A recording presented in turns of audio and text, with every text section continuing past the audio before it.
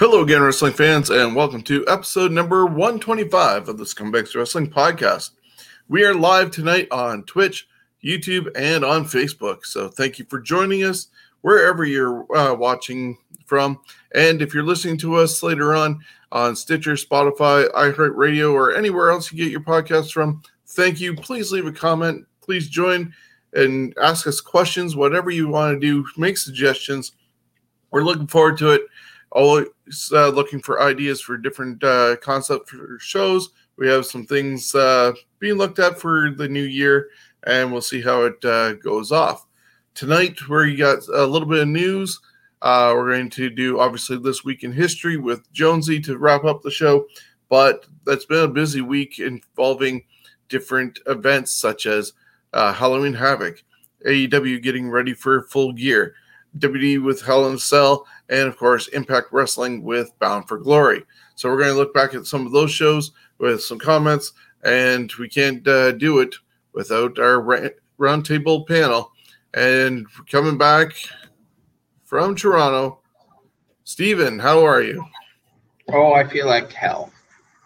Okay, so that's it's been a long between work and then not being well for the last couple of weeks. It's understandable. How are things though in Toronto in general? I haven't seen outside in 2 weeks, week and a half. So I don't know. The numbers are bad, and I don't know. Stay away and hibernate. Yeah, we still haven't had snow. That's a good thing. You guys can keep it in London. I saw a couple flakes the other day when I was homesick with back problems, so I ended up just looking out the window going, no, and we'll close the curtain. We'll bring in our other panelist, going by Master Fuji tonight from Niagara Falls. Jonesy, how are you? Very good, very good. Now that stereotyping is over, how are you guys doing?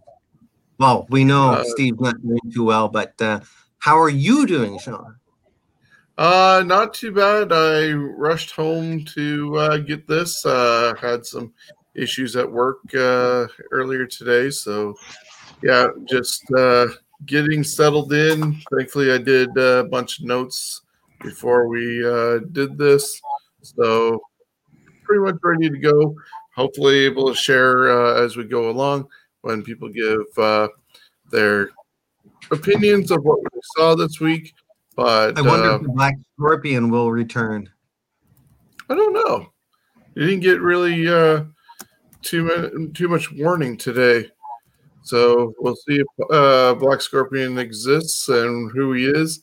But yeah, we are doing that. And let me just put up a banner here just because we want to know what we are doing. Also, to start off the night, unfortunately, with some side note, Tracy Smothers passed away yesterday at the age of 58. So just going to put his banner up there.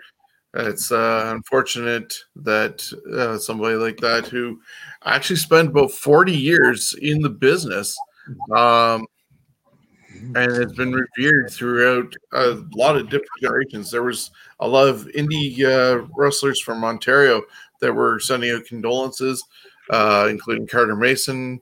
I saw some from Tyson Dukes. But then even guys in the higher leagues were singing his praises and condolences. But yeah, Freddie Joe Floyd, he wrestled as Jason the Terrible, Shaquille Ali, and of course Tracy Smothers. Debuted in '82, retired in 2019, mainly due to, obviously, he was battling cancer. And unfortunately, before some of the benefits that Chris Hero was supposed to be putting on for him next month, he passed away before that. In his early career, he was in WCW, teaming with Scott Armstrong, no, not Scott, Steve Armstrong, should I say, as the Wild-Eyed Southern Boys. Then it was just the Southern Boys, the Young Pistols. They did a lot of wearing the Confederate flag and got away with it in 1990. Probably couldn't get away with it now, obviously. Then he moved on to Smoky Mountain Wrestling. Eventually made his way to WWE, where he was named Freddie Joe Floyd, which was a name built on the Briscoe brothers' real names. He was unfortunately more known as a jobber at that time. He ended up going to ECW and being a part of FBI when he thought he was Italian. And yeah, he did a lot of different things. Battled with Blue Meanie at Hardcore Homecoming. Went to the independent circuits. Juggalo Championship Wrestling. Had a brief stint in TNA in 2010. Just a lot of different championships because he was such a journeyman all over the place. I'm scrolling through the Wikipedia, and there's just way too many for me to read off. But do you guys remember anything about Tracy Smothers and thoughts about his passing? Well, I remember him. Mainly the first thing was Freddie Joe Floyd, and I mean, I went back and obviously Smoky Mountain, and I actually forgot he was part of the Southern Boys until I started watching NWA again, and I was surprised that WWE made him Freddie Joe Floyd and not even mid-Carter. It was like jobber. Yeah. So, very surprised by some of it. Yeah, I actually like the Southern Boys when I first started watching NWA as they went into WCW, and they were one of my favorite teams. They were U.S. Tag Team Champions, so they were mid-card even then, but still at least a popular team. But, yeah. Jonesy, yourself? I know I watched a match of him in it today on old WCW Saturday night reels, but I don't remember a whole lot. I recognize the name, but nothing huge sticks out for me. Yeah, so just to send out condolences to his family and friends. Sad loss to the wrestling world. Just as I said, with 40 years experience in the business, starting at such a young age.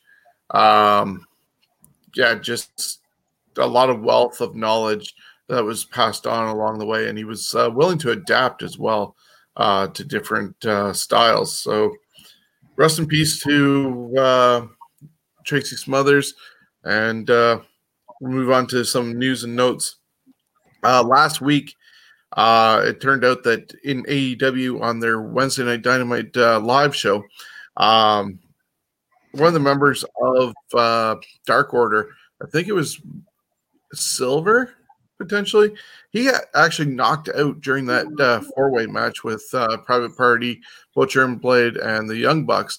And he laid there after Private Party kind of squashed his face. And people were still jumping around him, doing their whole flippies. And it wasn't until basically Pepper Parks, the Blade, pulled him to the corner to get him out of harm's way that anything happened and got him to safety. And then it took a while to get medical there.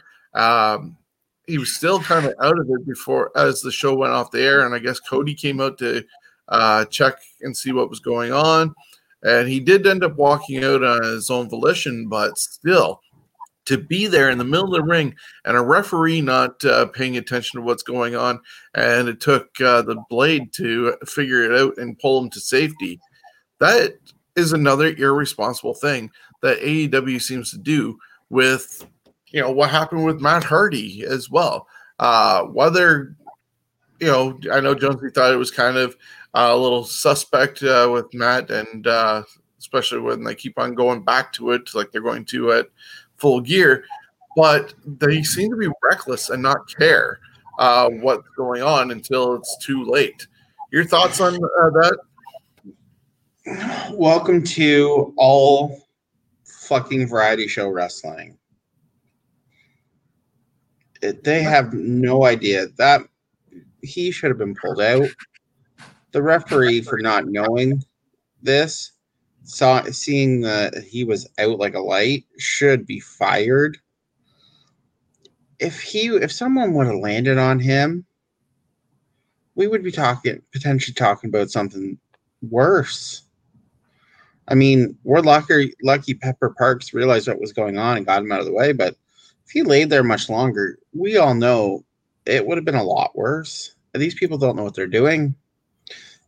I'm really confused by why they're doing what they're doing.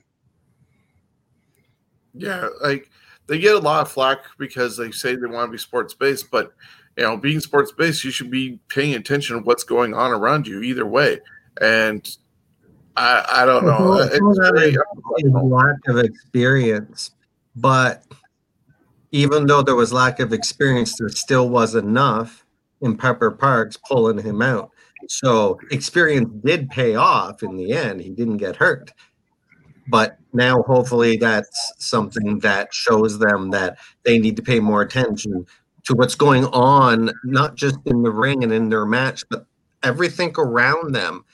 They're not just out there to wrestle. They're there to tell a story, but you have to know what's going. It's like a hockey player. You have to know what's going on down the ice. So, and as far as the referees, they're just not. I don't know if they don't talk about this stuff, but they don't call things properly. I watch some Dark, and they miss a lot of stuff. That's like, why even have the referee in there? If there's more of a window dressing. I know Jimmy Corderas I was almost frustrated every week by seeing how unprofessional these guys look, and it's a joke. Daniel Bryan revealed on Talking Smack after SmackDown, which was on FS1 this past week, that he's on his final run as a full-timer and he's looking to help elevate younger stars. So he's like 39 years old. We've seen a lot of what he's done. We're even lucky he's back in the ring after the concussions he's had and WWE refusing for so long to let him in. So if he has like 11 months, I've heard, left on his contract, and that's probably his last run full-time, doesn't mean he's totally gone, but if he helps elevate some new talent to precede him, that's going to be a lot better than going out and beating everybody like some other guys do on their way out. Any thoughts on Daniel Bryan's career and where it could go? Because he's also been attached to being part of the writing team for SmackDown. Well, I think you'll find that he'll become a producer / upper head of creative, because I'm really interested to see where some of the things he's got his hands in. I know right now he was the one who got the name Shorty G changed back to Chad Gable, so let's hope that it becomes a lot better. So, yeah. Lars Sullivan might be getting his name changed to just the Freak because just the way he was presented the last couple of weeks on SmackDown, and Michael Cole just kept on calling him the Freak instead of Lars Sullivan. So that's a person with getting a name change. Wasn't he called the Freak Lars Sullivan before he was hurt before? Yeah, I think we're going to try and drop Lars Sullivan part and just call him the Freak. It's Vince McMahon. You just said that before we went on there that Matt Riddle is now just going to be Riddle. Well, I don't know if it's just a glitch on WWE's website or... Well, that's happened because there was talk that Tucker got moved back over to SmackDown, but he's apparently still on Raw. There was an error with Mustafa Ali being on SmackDown. Meanwhile, he's leading Retribution on Raw.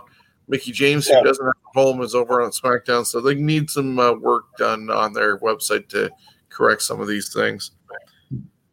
So I think if they just call him Riddle, it'd be dumb, but welcome to WWE at this point. Yep. Chad Gable, as you said, is dumping Shorty G and going back to Chad Gable. We'll have to see what happens with him. I'd love to see them find him a new tag team partner, sort of like do what when Jason Jordan was looking for a tag team partner in his case. So do on SmackDown. I don't know who they have on the roster that he could team with, that it would be interesting. Yeah, I think you might have to look at either some 205 guys or NXT to see who's available. Excuse me. Mandy Rose apparently isn't happy with her move to Raw with the fact that they don't have anything for her. They've thrown her together with Dana Brooke after destroying her tag team with Sonya Deville. So maybe she'll grow into it and accept it like she did the storyline with Otis, but you never know. Vince McMahon has removed the buckle bomb from the banned move list because Seth Rollins started using it again and hit Murphy with it. Probably will never see the pile driver removed from there. But no, we will. Eventually, you'll get a guy who can do it safely, and they'll eventually get the trust back. Yeah. On that same episode, Talking Smack, that Daniel Bryan revealed that he's moving into his last stage of his full-time career. Paul Heyman was also on that show and was talking about the storyline with Roman Reigns and Jey Uso going into Hell in a Cell. And he received a note, and the way he held it, people were able to manipulate it and flip the picture because you could see through the page. It was actually a note from Vince McMahon telling him to detail what the consequences were going to be. And you saw that Vince actually signed it. So I guess they still allowed Paul to do something non-scripted, but he got some direction of where he was supposed to at least go live during that show, which was on FS1. Ken Shamrock says that he's still wanting a match against Bill Goldberg and feels that it'll eventually happen, even though Bill Goldberg has like a 2-year deal, 2-match deal per year with WWE. Does anybody want to see Shamrock and Goldberg? That look says it all. If it's a legit fight, if they bring back Brawl for All, then yes, I want to see Ken Shamrock go after Goldberg. That would be fantastic. So WWE is celebrating 30 years of The Undertaker because of this year being 30 years since he debuted as Undertaker at Survivor Series. So all this month for the next 30 days is tribute to Undertaker, which is supposed to culminate in a Brothers of Destruction documentary, which a week before is going to be at a film festival. But if you haven't seen the Last Ride series, apparently it's been moved to the free tier of the WWE Network. So that's available to catch up on if you haven't gotten a chance to see that. Jonesy, I'd highly recommend it for you because. I've seen the Undertaker thing. Oh, okay. I wasn't sure if because I know you don't actually have the network, but if you were able to see it, great. Also, I guess Survivor Series is going to have a big thing for Undertaker. Maybe this is how they do a sort of impromptu surprise out of season Hall of Fame for him, and do that during the show. That would make too much sense. Yeah, but and honestly, if I was going to do that, I'd want fans there. True. And that's, I think, one of the other reasons why they haven't done the Hall of Fame for 2020, because there is no fans available. Because by now, you would have thought they would have done something on the network with JBL and Harry Smith doing his dad and everybody else who was supposed to be on that list for 2020. I expect that will happen. before next year's WrestleMania so they can have a new class go in, and they'll do something, and then they'll do something else for those people in front of a live crowd. But I expect there to be a Hall of Fame induction, some sort. Okay, hold on. I gotta go. Okay. I guess. Sorry, guys. Yeah, no worries. Steve's not feeling as well to be with us. We'll see you next time. Thank you for joining us, though. But yes, Chad Peterson, he's mentioning about Alexa Bliss doing a really good job with the storyline with the Firefly Funhouse and being sort of the Harley Quinn to Bray Wyatt's Fiend, and should look forward to seeing what happens with that as it moves forward. She's got the expressions down really well. You can see that she's definitely a fan of the comic book genre, and of course Harley Quinn, because she's dressed up like her before, so she knows what they kind of do with it. Vince McMahon and Bruce Pritchard have apparently lost interest in Retribution, and that's why they're being squashed like they are on Raw. And I guess the guys of Retribution were sort of Paul Heyman works of art, and that's why they were being used originally, but because they're them being Heyman people, and Heyman's gone to creative, there's a lack of direction for them. Thunder Rosa lost her NWA women's title to Serena Deeb and is now rumored to be joining WWE instead of going to AEW, where she'd been defending her NWA championship. The Miz was given the Money in the Bank briefcase to get shock value by seeing it taken off Otis at Hell in a Cell. And there were still no plans for Otis cashing in the Money in the Bank briefcase anyways, and there was a lot of people trying to figure out how to get it off him. So that's a lot of the news that was going on for this week. And then, as I said at the start of the show, there was a lot of different events that happened. This past Saturday, Impact Wrestling had Bound for Glory. The Deaners beat the Rascals in the pre-show. Rohit Raju ended up retaining his X Division title in an intergender six-way. And then Rhino won an intergender Call Your Shot gauntlet match, which was him starting off first. And if him or Heath did not win, they were both going to get fired. And if either of them won, then Heath was going to get a contract officially with Impact Wrestling. And so there was a lot of storyline going on with that. Cowboy James Storm made his return to Impact during that match. And somehow Heath got injured, and he was supposed to actually win the match. But because he got injured, they kept Rhino in longer and improv the finish, where Rhino ended up picking up the victory.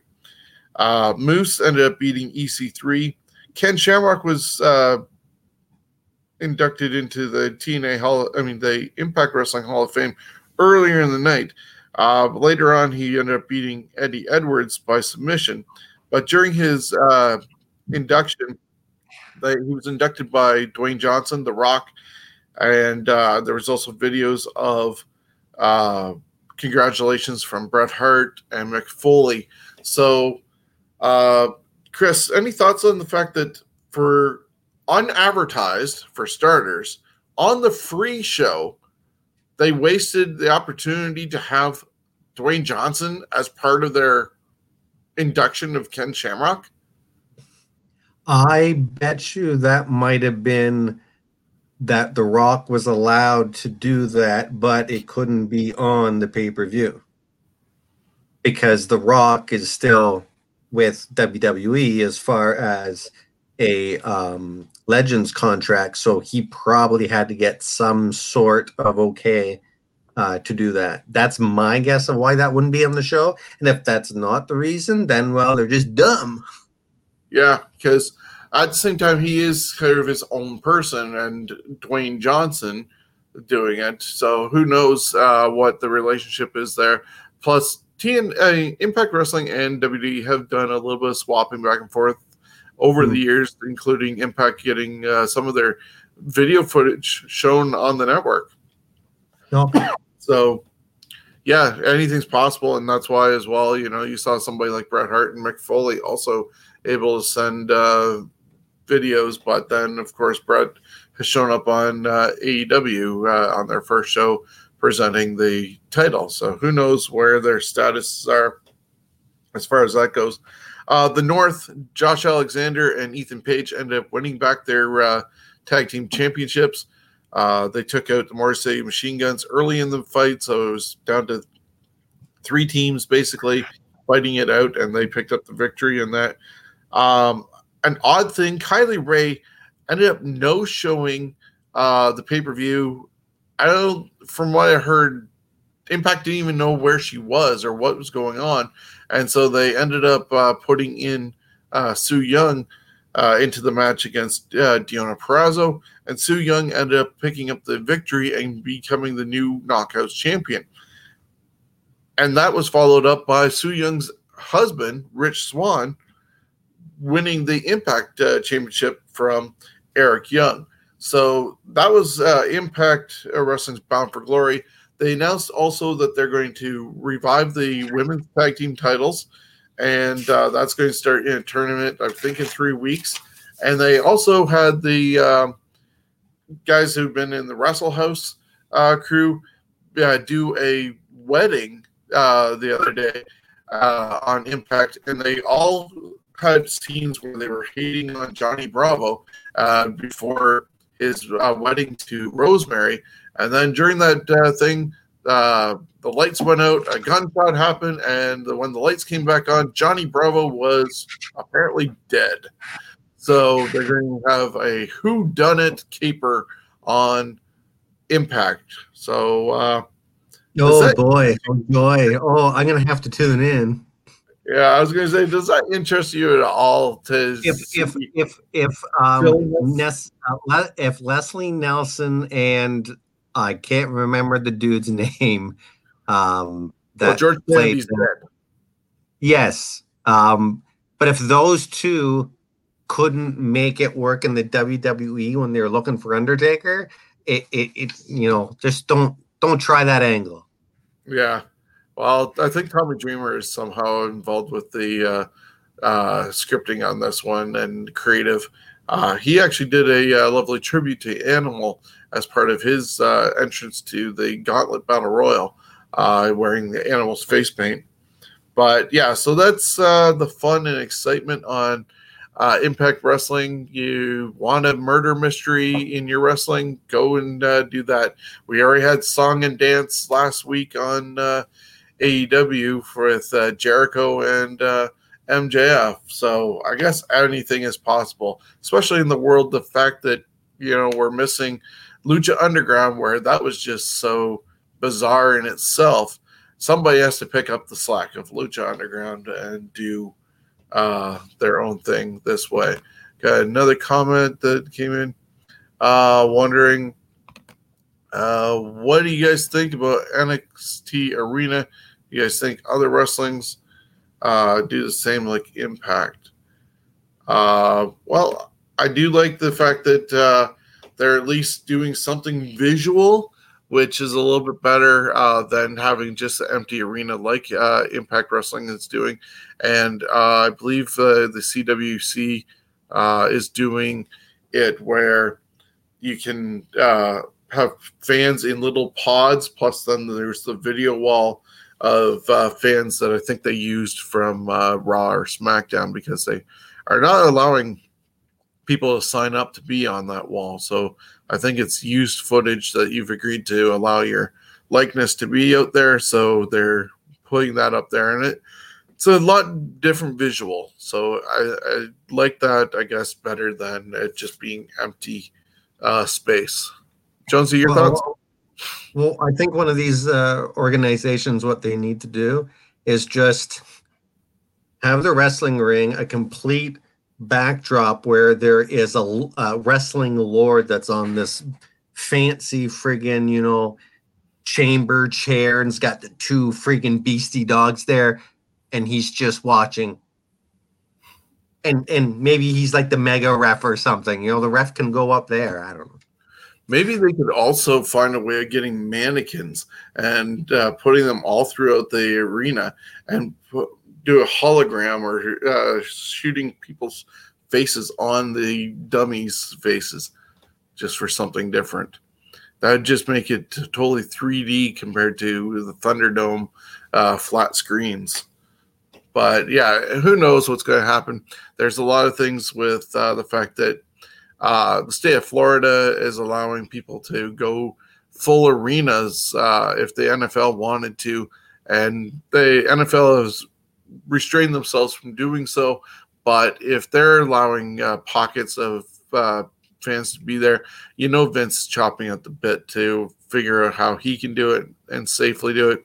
They're already going to be at Raymond James Stadium in Tampa, Florida, making up for what they didn't do earlier this year. So next year, Mania will be there, at least provided nothing else happens. But, Vince is going to try his best to get fans. And when he does, that's when some of the things that people are wondering, when's this going to happen? Why is that not happening yet? He'll pull the trigger because he'll have fans to actually react to it.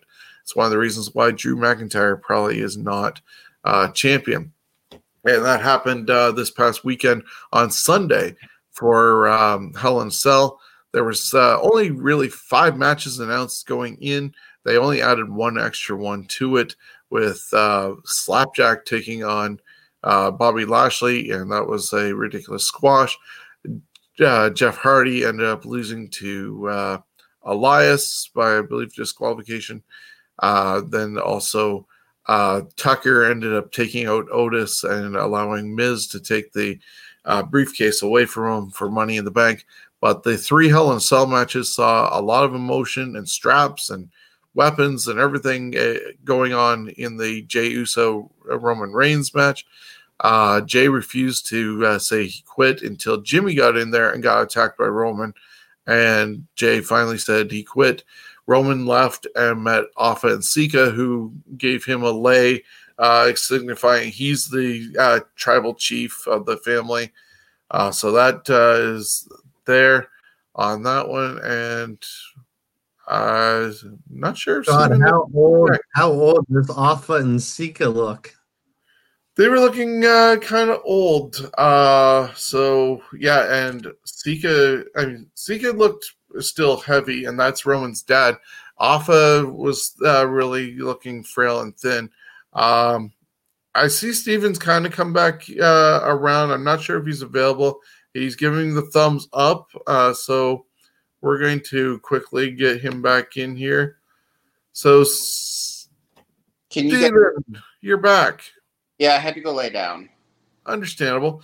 We're just talking about Hell in a Cell from past Sunday. Talking about the Roman Reigns Jey Uso match. What were your thoughts on how it played out? I kind of liked how it played out. I heard you guys talk about Alpha and Sika, which I thought was a unique touch to it.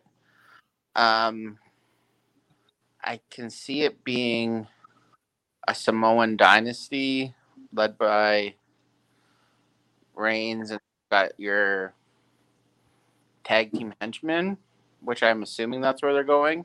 Yeah, they're going to reluctantly be following him, but I think there'll be probably a point where he something happens and they all of a sudden look like, oh, we're one happy family, and surprise everybody by being vicious.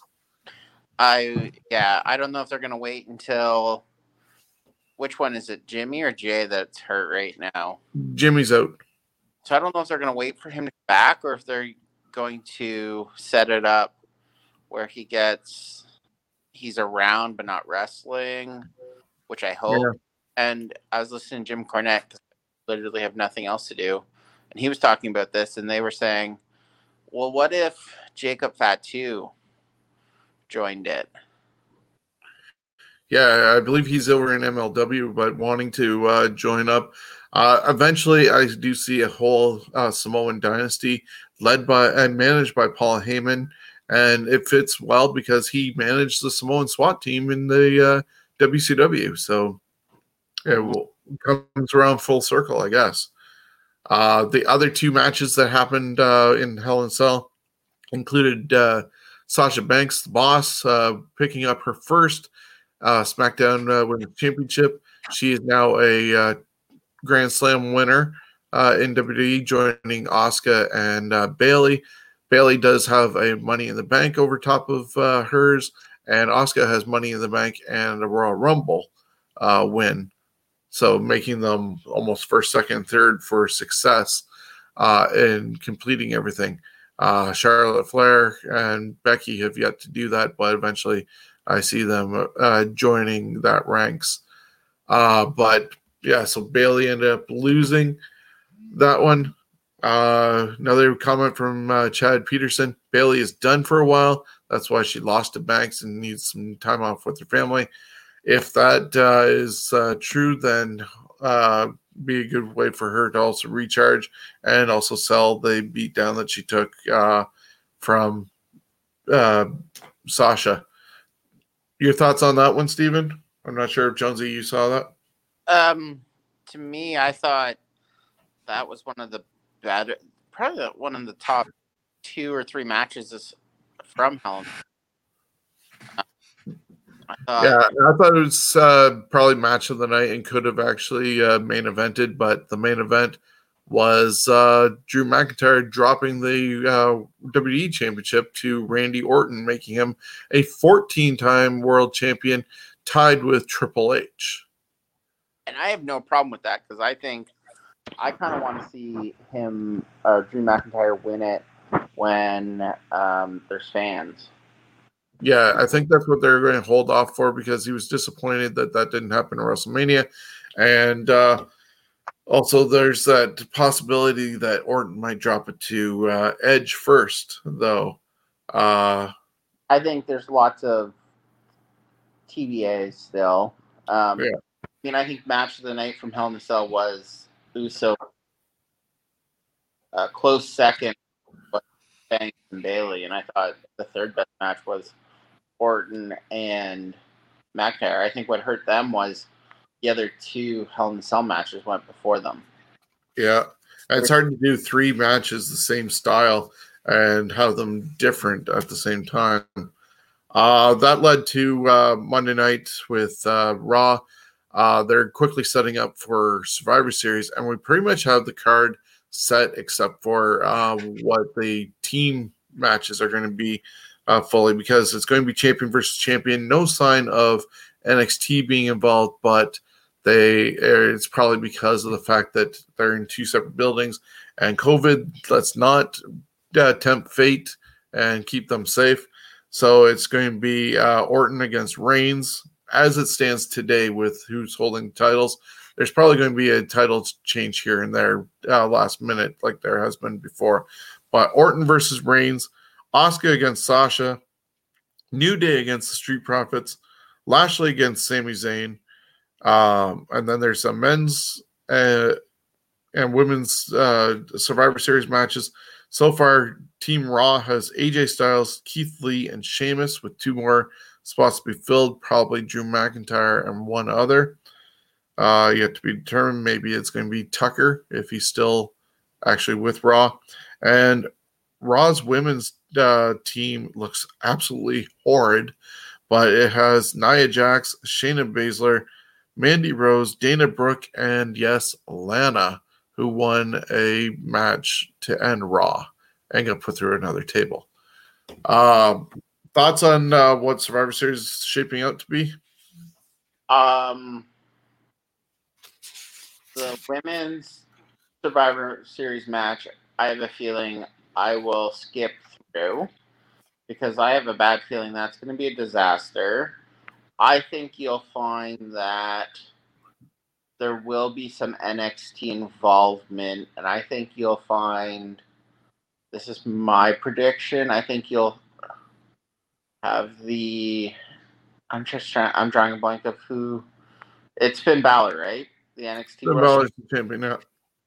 I mean, I could see Balor in the world title match,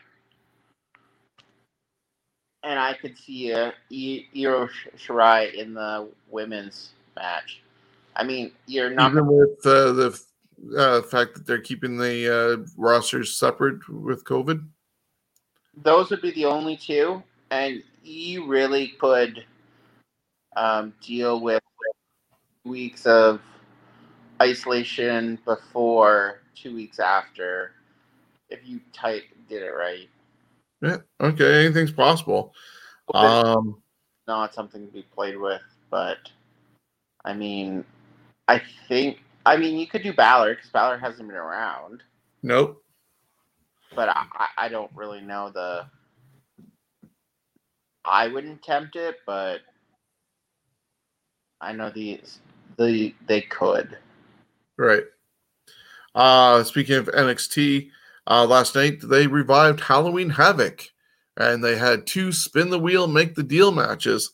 The first one started off with Johnny Gargano beating Damian Priest in a Devil's Playground match to become the first ever 2-time North American champion. A masked person assisted Gargano with the win. Pete Dunne ended up finally being able to return to North America. And Pat McAfee and his guys, Only Lorcan and Danny Burch, were attacking Kyle O'Reilly. Out came Pete Dunne with 2 chairs. And all of a sudden, instead of helping O'Reilly, he ended up turning on O'Reilly and joining McAfee, helping to build McAfee's stable as they continue to go after Undisputed Era. Santos Escobar beat Jake Atlas in a non-title match with the Cruiserweights. Dexter Lumis beat Cameron Grimes in a Haunted House of Terror match where Grimes tried to get out of it, and Regal said, nope, you're still doing it. Sent him off in a van with Lumis to a haunted house. Eventually, they ended up making it to the arena again, and Lumis ended up picking up the victory, but there was also some zombies, I guess, there at the CWC. Kind of crazy. Rhea Ripley beat Raquel Gonzalez.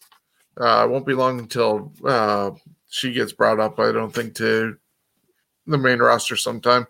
Io Shirai retained her NXT Women's title in a Tables, Ladders, and Scares match over Candice LeRae. Another hooded figure tried to help Candice win the title, but that person was thwarted by Shotzi Blackheart, who was also the host of Halloween Havoc last night.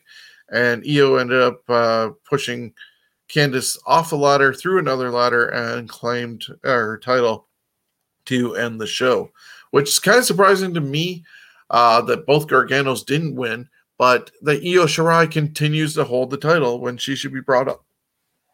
Any thoughts on Halloween Havoc? I haven't watched it yet. It'll be tomorrow, I think. I'm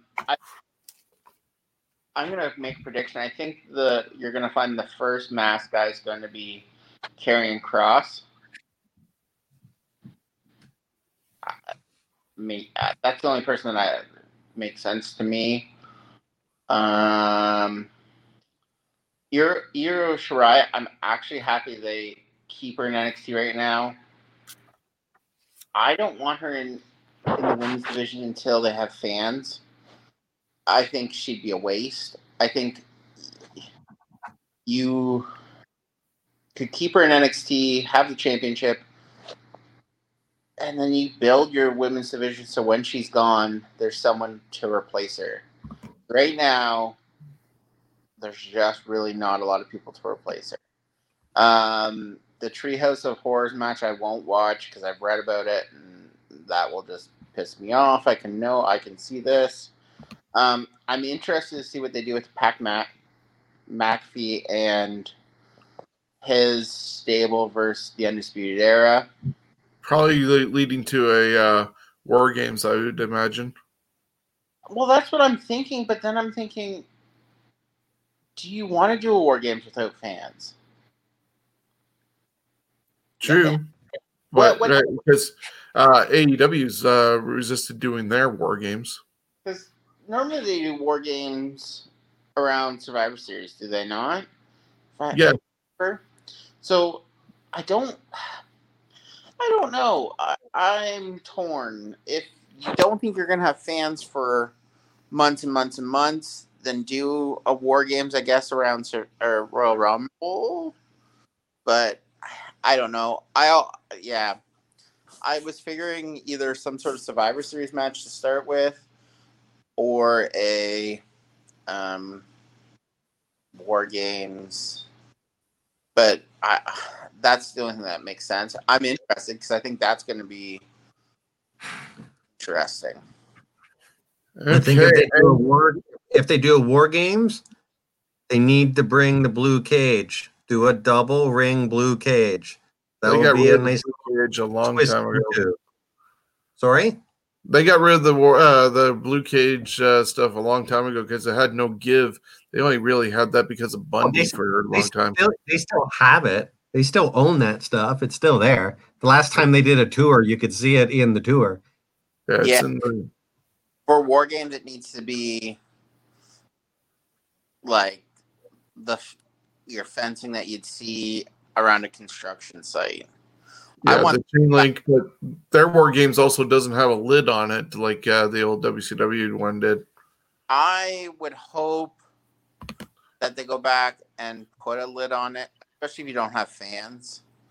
Put the lid on it, but you've got fans. I mean, I'm a traditionalist. I would like them to put the fans on it.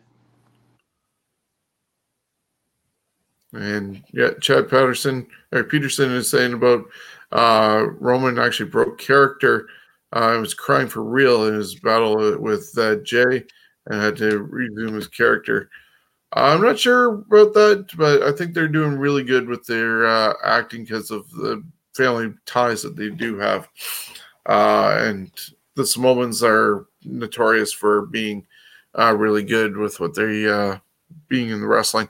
So we're going to quickly go through AEW Dynamite and run down the card for Full Gear, and then we'll switch over to our This Week in History. So last night, AEW Dynamite started with Dasha and MJF. Sammy Guevara interrupted because he doesn't want MJF as part of the Inner Circle. Then they had Hangman Page beat Wardlow to advance to the Full Gear Finals match with the winner from Penta, Zero M, and Kenny Omega. Eddie Kingston made a short work of Matt Sydal. Jon Moxley had a promo on Eddie Kingston to fuel up their I Quit match happening at Full Gear. Excalibur had a sit down with the Young Bucks and FTR, and they tried to explain why the baby faces, Young Bucks, were being as violent and mean to people as they had been, but I don't think it really got over well. FTR ended up walking out of the whole thing. Inner Circle had a town hall to determine if MJF can join. It was moderated by Tony Schiavone and Dasha. Questions came from Luchasaurus involving economics, Peter Avalon begging to be a part of Inner Circle and getting laughed at, and then Eric B. from Wyoming, known as Eric Bischoff, came out and asked some questions based off of JFK's "What can you do for me? What can they do for you?" type deal. And MJF's just offering friendship. But it turned out that everything boiled down to Jericho saying that he could be a part of the Inner Circle if he beats them at Full Gear. Sammy Guevara and Santana don't want him part of that, so it's going to be a tag team match next week with MJF and Wardlow against Santana and Guevara. But I can see MJF becoming part of the Inner Circle and breaking him up from the inside. We'll do predictions on that next week, mind you. Due to outside interference from Dark Order and cheating from Cody and Arn Anderson, Cody ended up retaining his TNT title over Orange Cassidy in a lumberjack match. All hell broke loose afterwards. Miro and Kip Sabian beat up best friends still over their video game being destroyed. Serena Deeb, the new NWA champion, beat Layla Hirsch. This was kind of interesting because it was recorded on Thursday. I don't think they switched the title until Tuesday.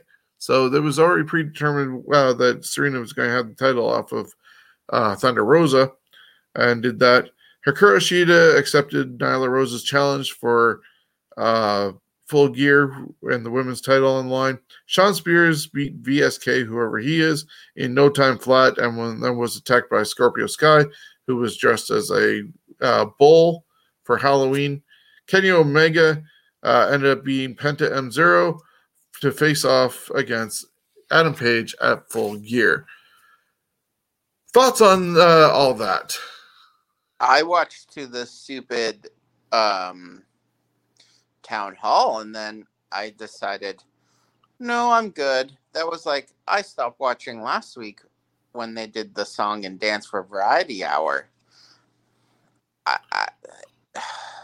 Understandable. And now they're trying to bring out Kenny Omega with all this big, long fanfare of introduction, fireworks, dancing girls with brooms, basically trying to resurrect the cleaner.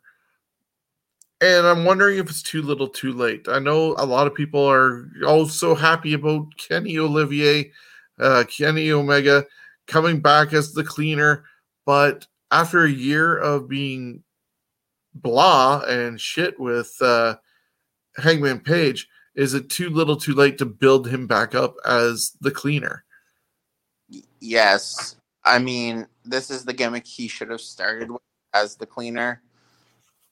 You can't polish a turd. You can't pick a piece of shit up from the clean end. I mean, I'm not... When is their stupid pay-per-view? It is on November 7th, and that's when Adam Page is going to go against Kenny Omega in the finals, which, I'm saving off my predictions for next week. Cody against Darby Allin for the TNT title, FTR against Young Bucks for the tag titles, Matt Hardy against Sammy Guevara in an Elite Deletion match, Hikaru Shida against Nyla Rose for the women's title, Jericho and MJF to allow MJF into the inner circle, Moxley against Eddie Kingston for the world title in an I Quit match, plus Orange Cassidy against John Silver in a pre-show. Yeah, that sounds about as entertaining as getting a, surgery. Well, they do have some really top matches going on, but I feel like they're blowing all their load in one shot in this one event. Like, you're getting Mr. Fuji like. You're getting Page and Omega. You're getting Bucks and FTR all in one thing instead of spacing it out. I'm going to make a quick prediction. 2 quick predictions. Yeah. Bit more about next week. But I'm saying the Bucks try to screw Page, but cost Kenny Omega.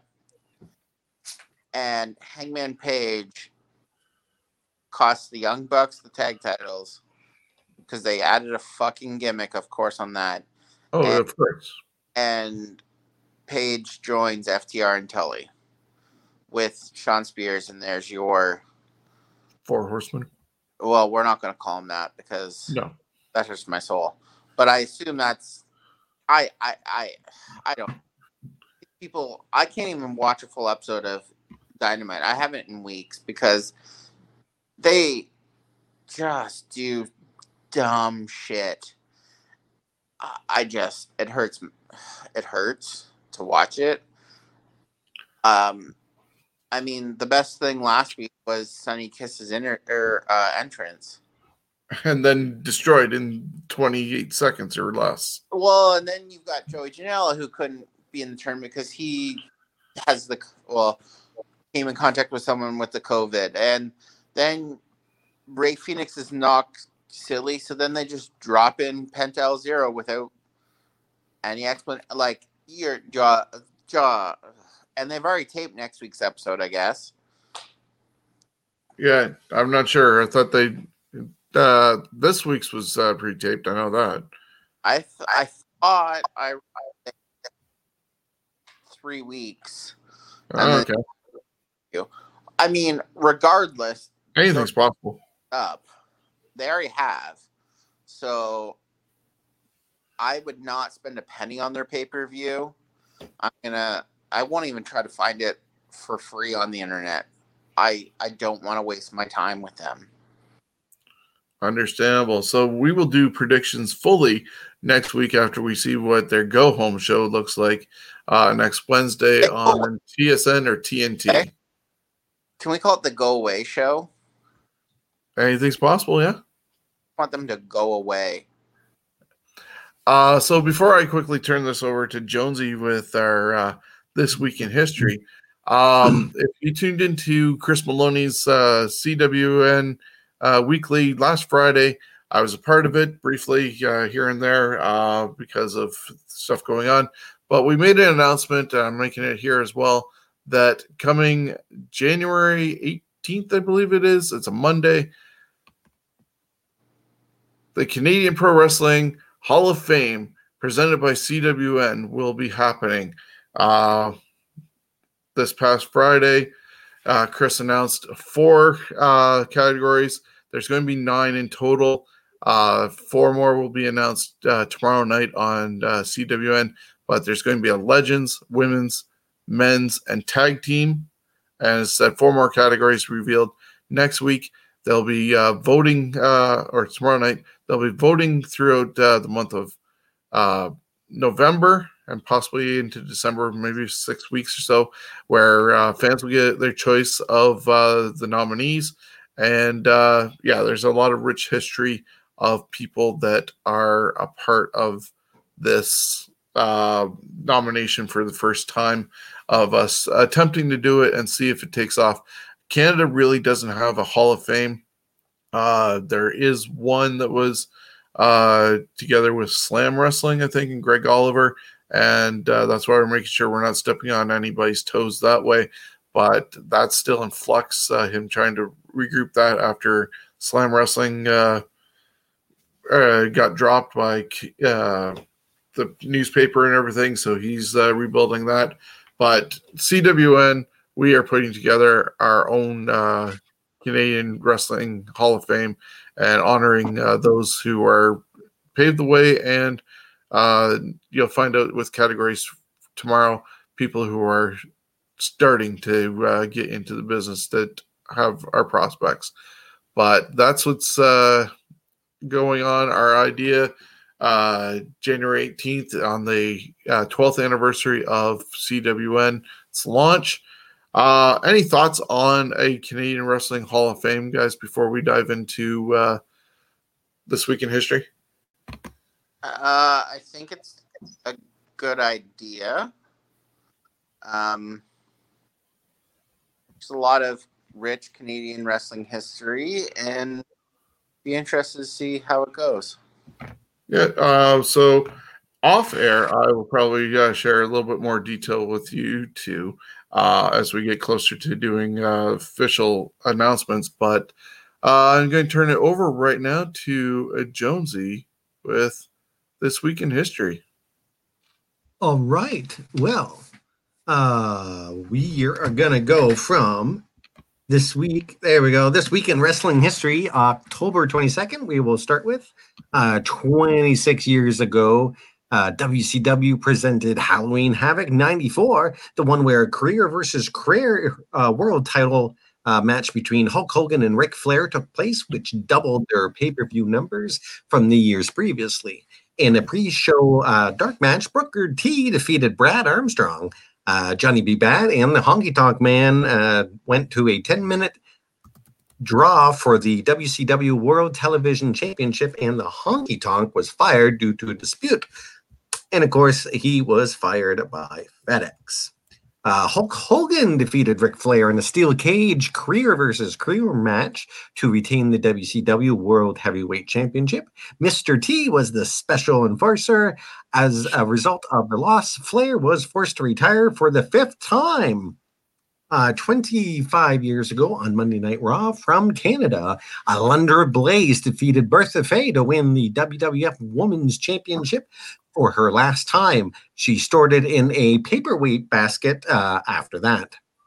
One on that same show, Owen Hart wins a 20-man battle royal for a future shot at the WWF Intercontinental Championship. 20 years ago on Raw is War, the Hardy Boys, disguised as Los Conquistadors, defeated Edge in a handicap match to win the WWF Tag Team Championships. 20 years ago, Rodney Agdupu Anoa, best known to wrestling fans as Yokozuna, born in 1966, San Francisco, Anoa grew up in the famed wrestling family and was trained by his uncles, the Wild Samoans. His wrestling career started as the Great Coquina, then AWA as Coquina Maximus, then, of course, his great run in WWE as Yokozuna. He captured not only the WWF heavyweight belt twice, he also represented his homeland of Japan quite well for an American Samoan. Yokozuna would die of pulmonary edema, a buildup of fluid in the lungs. He was just 34 and 580 pounds. 19 years ago and a day ago in Tokyo, Japan, Ijai Izaki, a.k.a. Habushi, is paralyzed following a botched lion salt attempt during a Frontier Martial Arts wrestling event. The paralysis of Ziki would be a fatal blow to FMW, as he was the face of the company. FMW was $1 million in the red to various Japanese organizations. FMW founder Soichi Eri, one of Keiza's closest friends, was found hung in a park in Tokyo just 3 months later. As for Aziki, he would become a singer in 2007. Late in 2015, Aziki would regain use of his legs and stand on his own and walk with a cane. On March 3rd, 2006, Aziki died of a subarachnoid hemorrhage in his home in Tokyo. He was 47. 18 years ago, at a NWA TNA weekly pay-per-view taping in Nashville, Tennessee, AJ Styles defeated Six-Pack to win the TNA X Division Championship. 16 years ago, in Highland, India, CM Punk defeated AJ Styles to win the IWA Mid-South Heavyweight Championship for the 5th time. It's a happy 33rd birthday to cheerleader and fitness model turned wrestler Lee Van Dale, known to wrestling fans these days as Carmella. Lee is the daughter of the 90s WWF jobber Paul Van Dale. Go check out one of Paul Van Dale's matches. October 24th, we're going to 40 years ago in Okinawa, Japan. Tiger Jeet Singh defeated Toru Inoki to win the UWA Heavyweight Championship. 27 years ago, WCW presented Halloween Havoc 93. Dustin Rhodes defeated Steve Austin to retain the WCW United States Heavyweight Championship. The Nasty Boys, Brian Knobbs and Jerry Saggs, defeated Marcus Bagwell and Too Cold Scorpio to win the WCW World Tag Team Championship. Rick Rude defeated Ric Flair by DQ, and Vader defeated Cactus Jack in a Texas death match. The match was determined by a spin of the wheel. 23 years ago in Cleveland, Ohio, the Dudley Boys defeated Rob Van Dam and Sabu to win the ECW World Tag Team Championships for the 4th time. 21 years ago, WCW presented Halloween Havoc. 99, it was all downhill from here for WCW pay-per-views, as this was their highest rated pay-per-view compared to all future shows. There was a year and a half of crap after that. 12 years ago, AAA presented the 2008 Antonio Pina Memorial Show, which is a tribute show honoring AAA's founder Antonio Pina. The matches included some minis, a lumberjack match. Do they even have lumberjacks in Mexico? And the answer is yes. But when I Googled Mexican lumberjack, well, it is an urban term for a sexual position. So I didn't go any further. Though I did make a little little drawing. The Hart Foundation 2.0, Jack Evans and Teddy Hart in a ladder match, a 13-man gauntlet match, a street fight, and a cool-looking Thunderdome cage. Check that out. It's a really good-looking cage. Match where the winning team was led by Conan, and he took possession of an urn containing the remains of founder and Tony Pina. Awesome ending. 10 years ago, a post-fight interview from the previous night went viral and got wrestling fans salivating. MMA reporter Ariel Helwani was interviewing UFC fan The Undertaker when Brock Lesnar, moments after losing the UFC Heavyweight Championship to Cain Velasquez, exchanged glances with The Undertaker, who then responded, if you wanted to do this. Eventually, they would do it, and they did it live in front of WrestleMania 30 and made a grown man cry, because Brock Lesnar became the one that broke the Undertaker. Sorry? Oh. No, all good. Oh, good. I must have heard an echo of me. It's a happy 49th birthday to Dale, Christian Tolberg, a former collegiate and professional basketball player, took to wrestling in 1995, a.k.a. the first and only member of the Warriors of Kiss, the Demon. Well, there was Bryan Adams, but he soon rejected the gimmick and denounced the band Kiss. And there was Asia, who was to be the manager of the Demon. Asia and Tolberg have been married for 20 years. The Demon would join Vampiro and the Insane Clown Posse in the stable known as Dark Carnival. When WCW shut down, Tolberg returned to Major League Baseball and became a strength coach for the Montreal Expos, the Florida Marlins, and the Chicago White Sox, with the latter two making it to the World Series in 2003 and 2005. He also worked on a pair of movies, Mr. Baseball and A League of Their Own. Way to go, Mr. Demon. Didn't know about that, did you? Today would have been the 86th birthday of Juanita Wright, best known to wrestling fans as Sweet Sapphire. Wright passed away at age 61 in 1996. October 25th, 28 years ago, WCW presented Halloween Havoc 92 from the Philadelphia Civic Center in Philadelphia, Pennsylvania. About 7,000 were in attendance, with 160,000 homes watching on pay-per-view.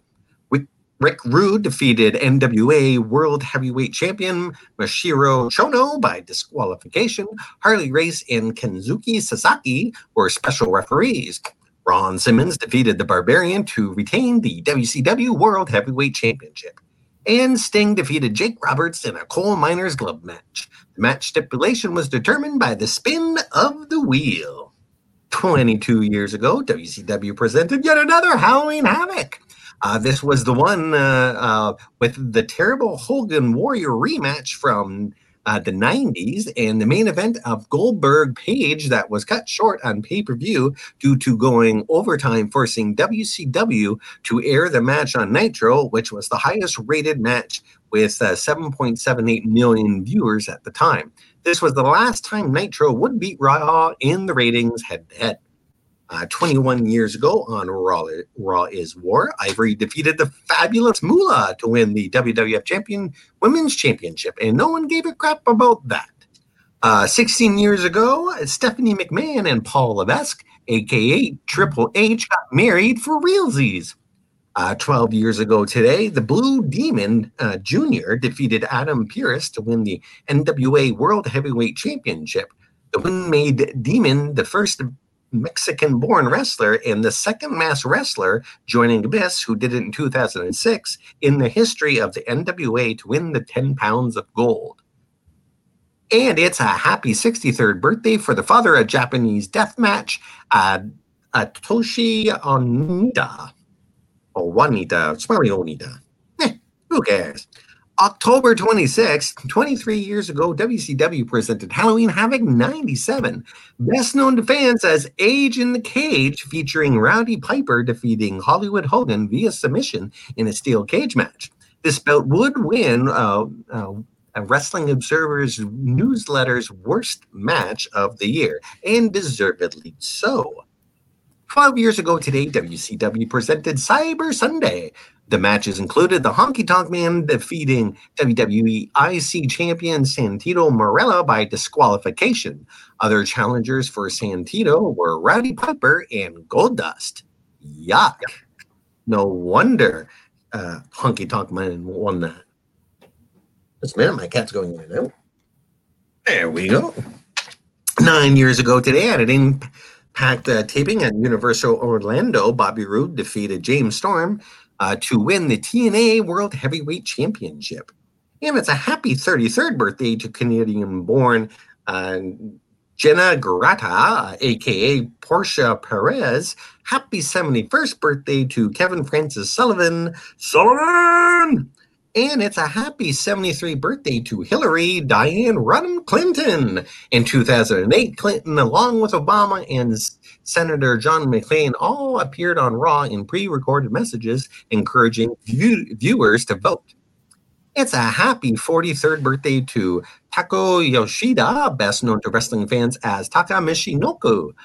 Trained by the great Suzaki, Yoshida wrestled notably for Federación Universal de Lucha Libre, UWF, Frontier Martial Arts Wrestling, New Japan Wrestling, before gaining exposure in the States for Extreme Championship Wrestling, which I didn't know he was actually in for a short time, following his performance at their first pay-per-view, Barely Legal.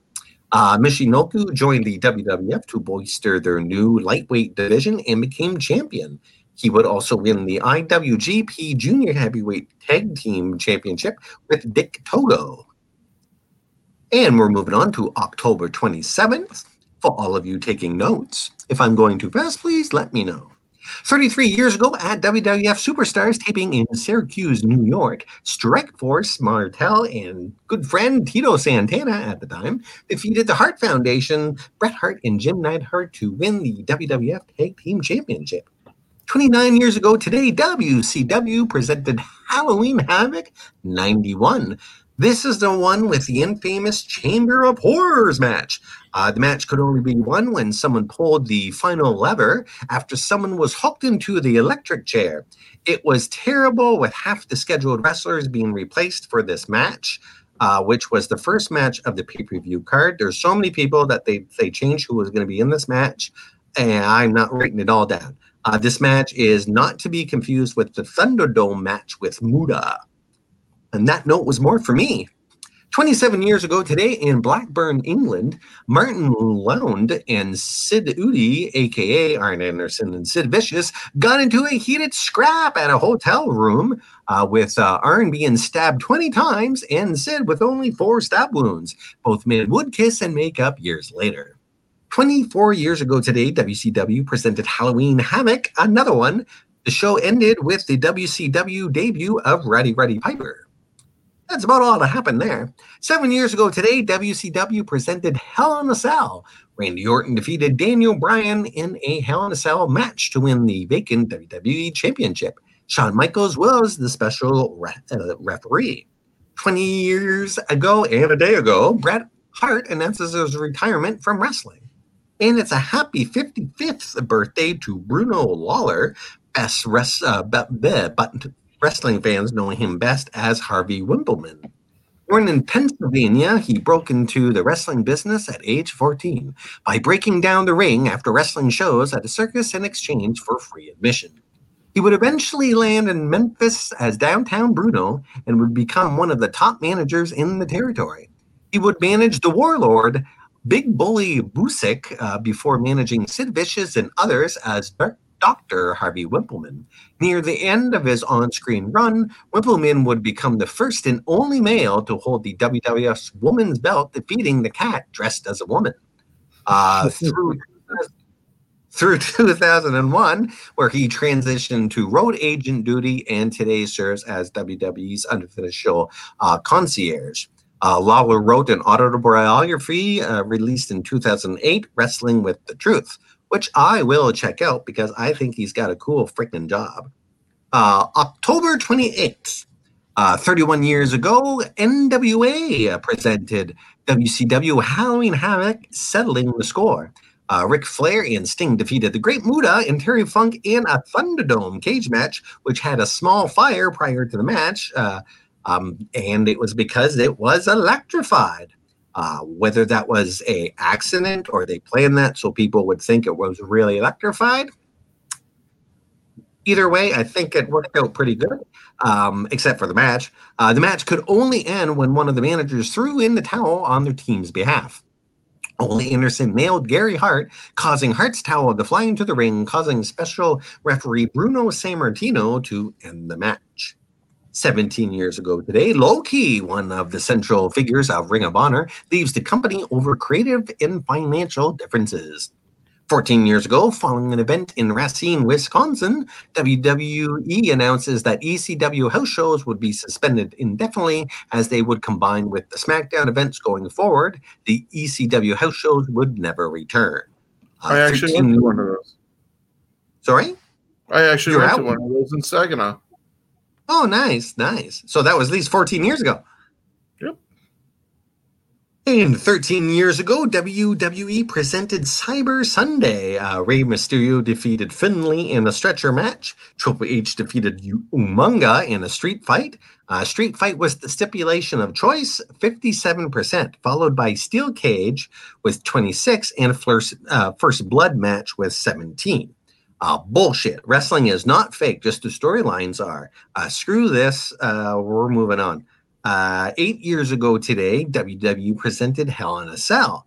CM Punk defeated Ryback in a Hell in a Cell match to retain the WWE Championship. The loss was the first for Ryback since he joined the main roster in April. It's a happy 36th birthday for Christina Lim Hemi, or simply Christy Hemi. Or Hemi. Anyways, October 29th, 31 years ago today on Mid-Atlantic Championship Wrestling, Dusty Rhodes delivered what would be his most famous promo, the Hard Times promo, which spoke to what NWA World Champion Ric Flair did when he took Dusty Rhodes out of action. Do you want to hear me read the whole promo? No, I think we're okay. No, okay. I'll just give you the highlights. The American Dream got what I wanted. Ric Flair, the world's heavyweight champion, blah, blah, blah, blah, blah. There you go. Actually, it's a really good one. You read it. It makes a lot of sense. It's very nice. Rhodes would go on to win the NWA world title at Starrcade 85, only to have the decision overturned on a technicality a week later. 30 years ago today, WWF taped Survivor Series Showdown 90 from the Market Square Arena in Indianapolis, Indiana.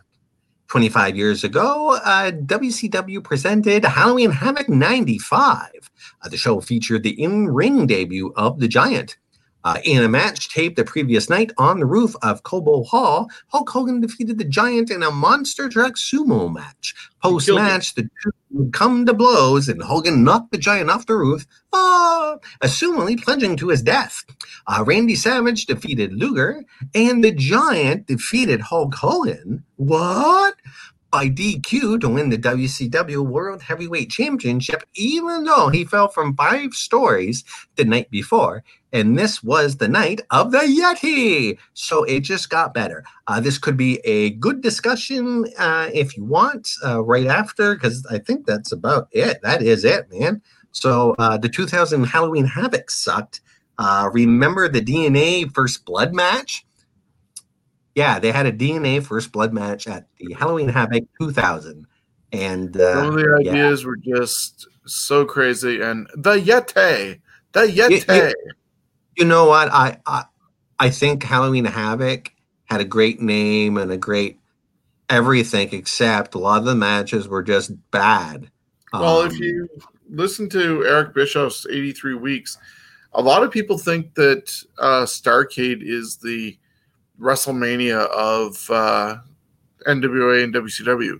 It might have been for the NWA, but in his view, especially running the WCW like he did and for how long he did, he actually credits Halloween Havoc as being the big show of the organization over Starrcade.